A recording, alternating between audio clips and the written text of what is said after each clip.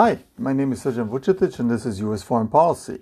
Today we're going to be looking at exits from below and from within, that is the textbook chapters 5 and 6 respectively.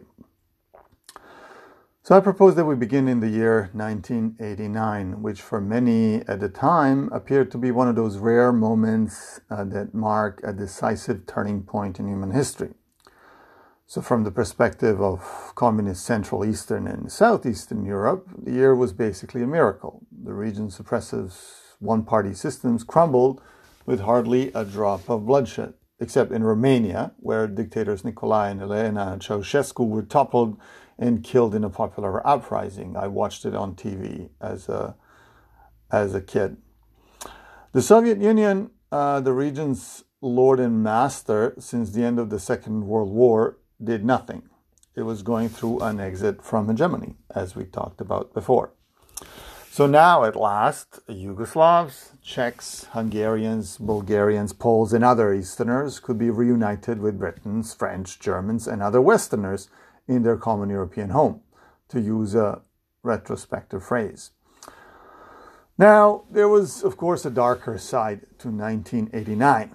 On June 4th, the day when Poland's patriotic trade union movement, Solidarność, or Solidarity, swept to an overwhelming victory over the Communist Party in a semi-free election, the Chinese armed forces massacred crowds of student protesters on Beijing Tiananmen Square.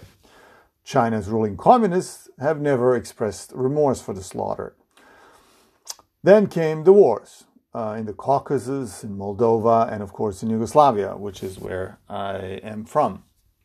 So in 1989, I was living in Sarajevo, Bosnia. I wasn't really a kid. I was a student in grade 6, of course. I was watching cable TV, mostly MTV, and playing a lot of basketball. So a good year. 1990 was less good. I was less happy. Yugoslavia got itself in a big constitutional crisis. It was simmering for many, many years, but 1990 was bad, as it was trying to democratize. 1991 was terrible, partly because my high school was very hard, but mainly because my country started to fall apart completely. Croatia and Slovenia declared independence. The Serb-dominated Yugoslav army lashed out. Thousands were killed, and several refugees came to my high school. I remember this. The next year, 1992, the war came to Sarajevo, and I became a refugee myself. And yet, with all of this going on, the optimistic expectation of many Western leaders and opinion makers was that all of Europe, even China, would pursue market-based modernization. This would then eventually bring so much social and economic progress that simply authoritarianism and petty-minded nationalism would yield to some form of liberal democracy, the end of history. Essentially, you've all heard of this. If you have not read Francis Fukuyama's piece, you've heard of it, I'm sure. The end of history. 30 and more years on, 1989 appears in less rosy colors for everyone. And that's not just me, everyone. For you too. China's modernization has done nothing to soften the state's authoritarian features. Russia, which according to many appeared on a promised path to freedom in the Soviet Union's final years, is an autocratic kleptocracy, right? Most countries in Central and Eastern Europe have been integrated into the EU and NATO. So my country, Bosnia, hasn't. But the region abounds in nationalists, nativists, and populists who have few values in common with the enlightened liberal revolutionaries of 1989. So even the traditionally narrowly defined West, I mentioned earlier, Britons, French, Germans, and so on, well, their West looks like in deep trouble. President Donald Trump is turning the U.S. against its own democratic principles and internationalist outlook. Yes, we can debate those democratic principles in the seminar room and so on, but you get my point. The EU struggles to control events within, on, and beyond its borders. Again, something that you know well about. Simply by following the news. And what more, the Western financial and economic system is no longer delivering on its promises to millions of citizens. So The distribution is not only uneven, it's crass, you could say, in many places, and this is causing unrest, shall we say. And of course, there's the pandemic, which is accelerating all of these trends, right? So, what all this means is that the United States and its allies are not the only significant source of interstate patronage and global governance, right? This is now we're talking about the theme for the course. The liberal order is changing. Of course, there are illiberal centers of power, and they are offering perks to those who are seeking them. So we discussed this last week. The U.S. no longer has patronage monopoly on the supply of public, club, and private goods. Take a look at figure 5.1 on page 125. Well, that's history. Now, governments around the world can access emergency finance, development loans, or even broader political legitimacy from China and Russia, and not just those two, from many other countries as well, sort of regional powers. They no longer have to subject themselves to liberal ordering, such as signaling adherence to Western economic and political norms, agreeing to potentially intrusive verification monitors, mechanisms, and so on. When I was a student, we talked a lot about Europeanization, for example. To go back to the European example, we talked about the Europeanization process. It was probably the first lecture I ever attended that was, I guess, in this broader topic that we're discussing in this course. So. In the 1990s, the Czech Republic and Hungary, I'll give you just an example, were falling over themselves to host Central European University, a new small liberal arts college funded by George Soros. Hungary won, and the university got a beautiful building on Nagy Utka in Budapest. I took a summer course there in 2005. It was on globalization. It was just a glorious, glorious opportunity. Met wonderful people, learned a lot. Now, CEU is almost completely kicked out of Budapest. Now has a new campus in Vienna, Austria. Michael Ignatieff, one-time prime ministerial hopeful, leader of the Liberal Party, is the president, and he often gives interviews and tells stories and puts them in a broader context. You should listen to them. Actually, it is a fulcrum of what we're talking about in this class. The illiberal Hungarian government, led by Viktor Orban, simply did not want a liberal institution in its capital.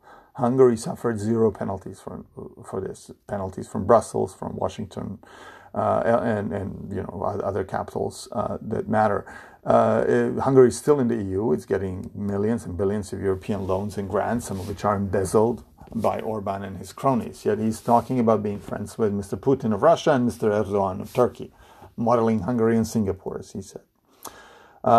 So the world is changing. The way I see it, the jury is out on how much of that American-led patronage monopoly has been lost. Exit from below dynamics pose a challenge to both the American system and liberal ordering, but sometimes in different ways. It's a crucial point, and the authors of the textbook are very good on it. In some ways, the former is doing better, partly because the American system was never terribly liberal. Bolsonaro of Brazil does not like liberalism, but he also does not like China. So what does that tell you about the American system, right? It's a question to think about in your responses on our discussion board, perhaps. So in the 1990s, again, recall that there was much talk about two concepts of sovereignty, responsibility to protect R2P, and so on. Ideas that were occasionally implemented by military and non-military means. The rest of the world, I'm going to go and say this, hated it, but could not do anything about it. The US, NATO, and its allies had no alternative. Now there was not much you could do unless you had nuclear weapons to say no, we are sovereign and do not interfere in our domestic affairs. No, actually, that was subject to negotiation. And by that, I don't mean diplomatic negotiation. The EU often slapped sanctions. So the authors of the textbook, Cooley and Nexon, on page 116, they give you a good case of Uzbekistan. In 2005, government cracked down on protesters, and the EU introduced sanctions. Moscow said, wait a second, Uzbekistan is sovereign, don't interfere. The Uzbek government then expelled the U.S. military, which had established an airbase in support of its operation in the war in Afghanistan. And they also expelled a number of Western NGOs. So Uzbekistan went under the Russian sphere of influence, if you like to say it. And then 3 years later, 2008, Tashkent, the capital, did a deal with Washington. By this time, the U.S. committed itself to shutting up about human rights. And they also paid a lot of money, much more than before, in renting the real estate for their military installation. So that's one example. Another example is the EU and NATO enlargement, eastward enlargement. Some of you who are from that part of the world or have taken courses about the EU will know everything about this process. It's one of the most successful foreign policies in modern history. Here, change everything we tell you to change, and maybe there will be a chance for you to accede to membership. Now see the example of Hungary, an actual member of the EU and NATO. The EU and NATO are toothless. Orban does whatever he wants. So Nexon and Cooley do not tell you why this is happening. It's a larger question, right? We have in IR and other fields, nearby fields, something called crisis theory. People spend a lot of time debating on whether this is what's happening in Hungary is a European crisis, a larger crisis of global capitalism. How do we think about it? So we're not going to get into it, but we can put forward some hypotheses based on what we just talked about. 1989, that year, many Central and Eastern Europeans came to resent being told to copy Western practices and values as if they were pupils in a class. The nationalist reaction came about not only because the Western liberal model discredited itself in the 2008 financial crisis, but also because it was never plausible that some people in Europe, Central and Eastern, Southeastern Europeans, would behave exactly like West Germans did after 1945. And they basically gave up on their nationalism completely. Not, I should say, almost completely. It was a different kind of nationalism anyway. So looking beyond Europe, we have many regional and cross-regional studies of illiberal peace building. And they look at emerging donors like Russia and China who promote alternative norms and arrangements to the Western-led consensus on liberal peace in post-conflict settings.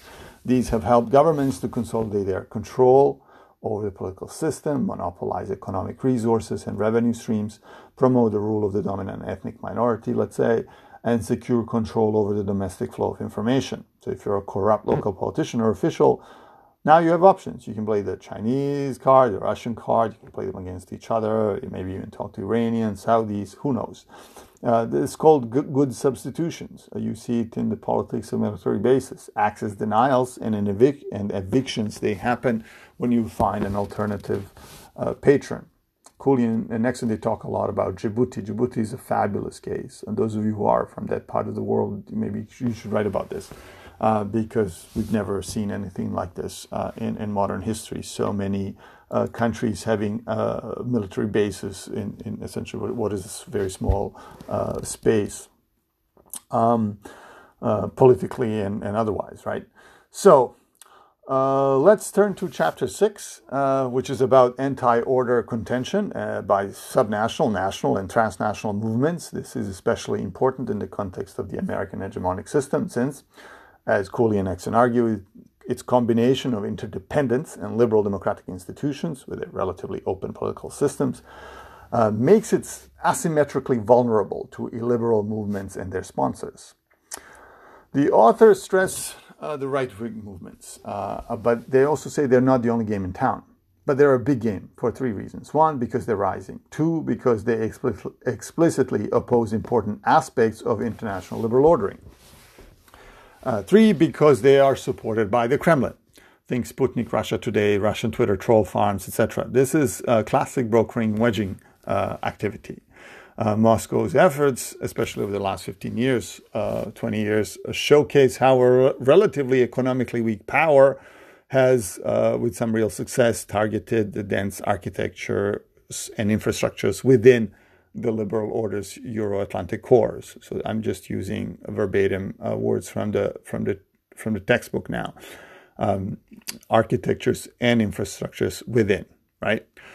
The chapter takes you through some constructivist literature, namely the work by Keck and Sikkink, good figure 6.1 on page 151, tells you a little bit about this literature, and also through some illustrations of the backlash against NGOs, pro-democracy activists, and some other case studies. Actually, there's a very good case study in the chapter. It's on the World Congress of Families, WCF.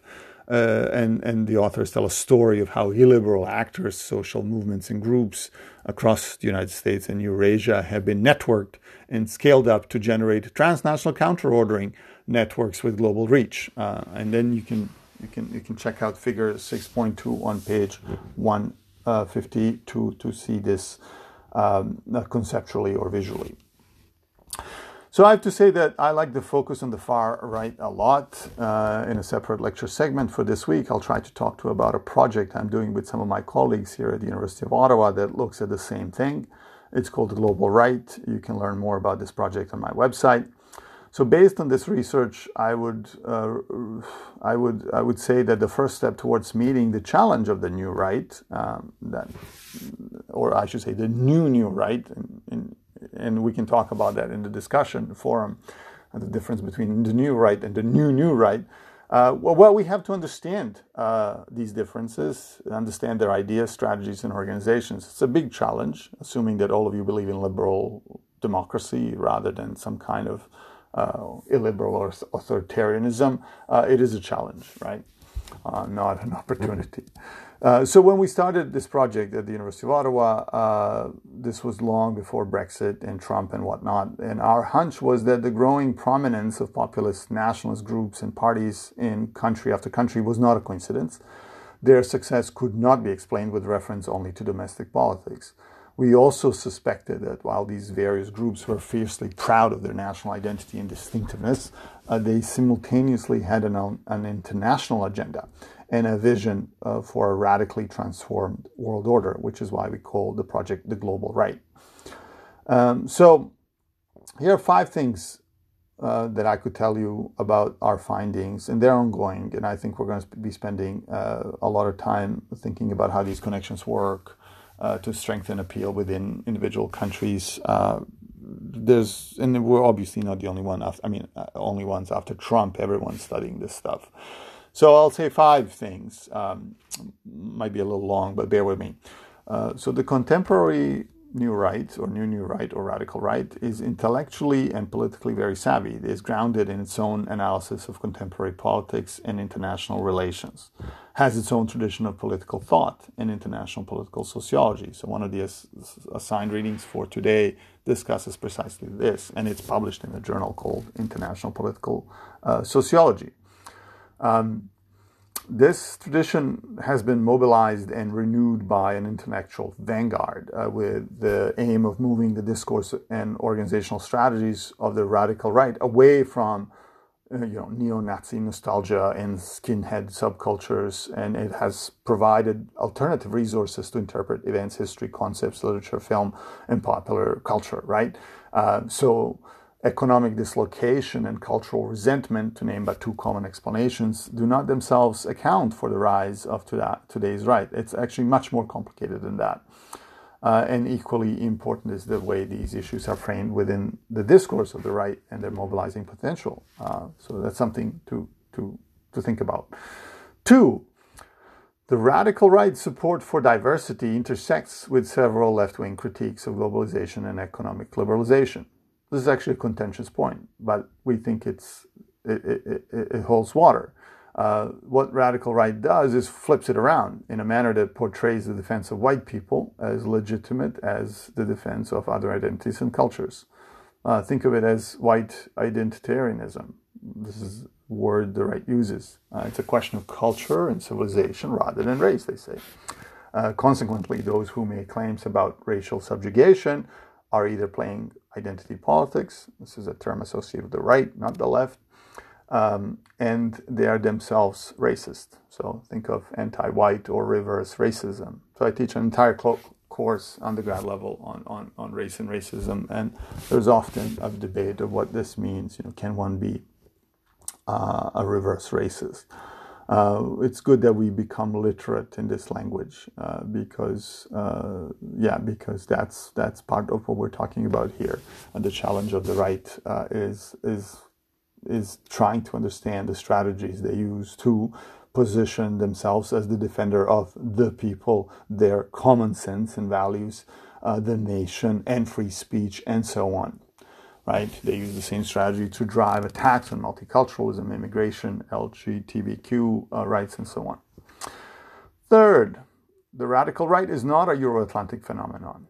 The rise of white identitarianism has given new life to the radical right in South Africa. So the Afrikaner minority has reframed the previously discredited Afrikaner nationalism in civilizational and identitarian terms. This is coming from the work from my colleague Rita Abramson here at the University of Ottawa. And globally, the image of the white South African minority at the southernmost tip of Africa circulates within radical right discourses as futuristic dystopia, an image of what is to come with a great replacement of, this is quote-unquote, grand remplacement of Europe's white civilization, again, quote-unquote, by immigrants, Muslims, and whoever, right? Think of also the popularity of Rhodesian military gear among some Canadian military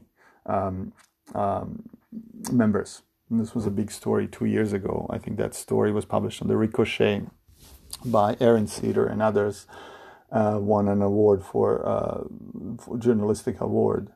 They found that members of the Canadian military were wearing Rhodesian uniforms. Now you have to understand exactly this in order to be alarmed as the Canadian Armed Forces are about this kind of stuff. Point number 4, to understand and counter the contemporary right, we need to understand its newness. We need to abandon the old categories of fascism and fascist internationalism while remaining conscious of historical lineages and possible continuities. Crucially, a non-fascist global right is much harder to counter than a movement that carries the historical legacy of the swastika and the Holocaust. That's obvious, right? So opponents of fascism know how to deal with the latter, but not so much the former, right? Populism is too vague a term. The radical right challenges liberal democracy in much more authoritarian and profound ways. It aims to break the link between democracy and liberalism, accentuate the importance of charismatic leadership, and depreciate parliamentary democracy and human rights. It's not just populism that we're talking about here. Authoritarian populism, to use a term coined by British sociologist Stuart Hall, is perhaps better. Final point. While many dismiss the radicals' right electoral appeal as a temporary protest vote, believing and hoping that eventually its supporters will come to its senses, we think that this optimism is unwarranted. Today's radical rights movements present a fundamental challenge, and that's why we need to think about it very hard. And that's why I like the textbook for its focus on the radical right as opposed to some kind of radical left-wing movements. But this is not to say that you shouldn't talk about both or the left in your responses to this week's discussions. Speaking of which, let me give you some questions to think about. First, let's start with Chapter 5. Where in the world does China have its overseas military bases? So the textbook's very good at outlining and giving you answer to this question, but there could be more. So update the textbook there if you like. And what does that tell you, if anything, about China's long-term strategy? Next, what is multipolar populism that Cooley and Nexon are talking about? They mention it in the book on pages 132, 133. And they also talk about it in their foreign policy article from this year, 2020. They talk about Prime Minister Viktor Orban, President Recep Tayyip Erdogan of Turkey, and President Rodrigo Duterte of the Philippines. What do they have in common?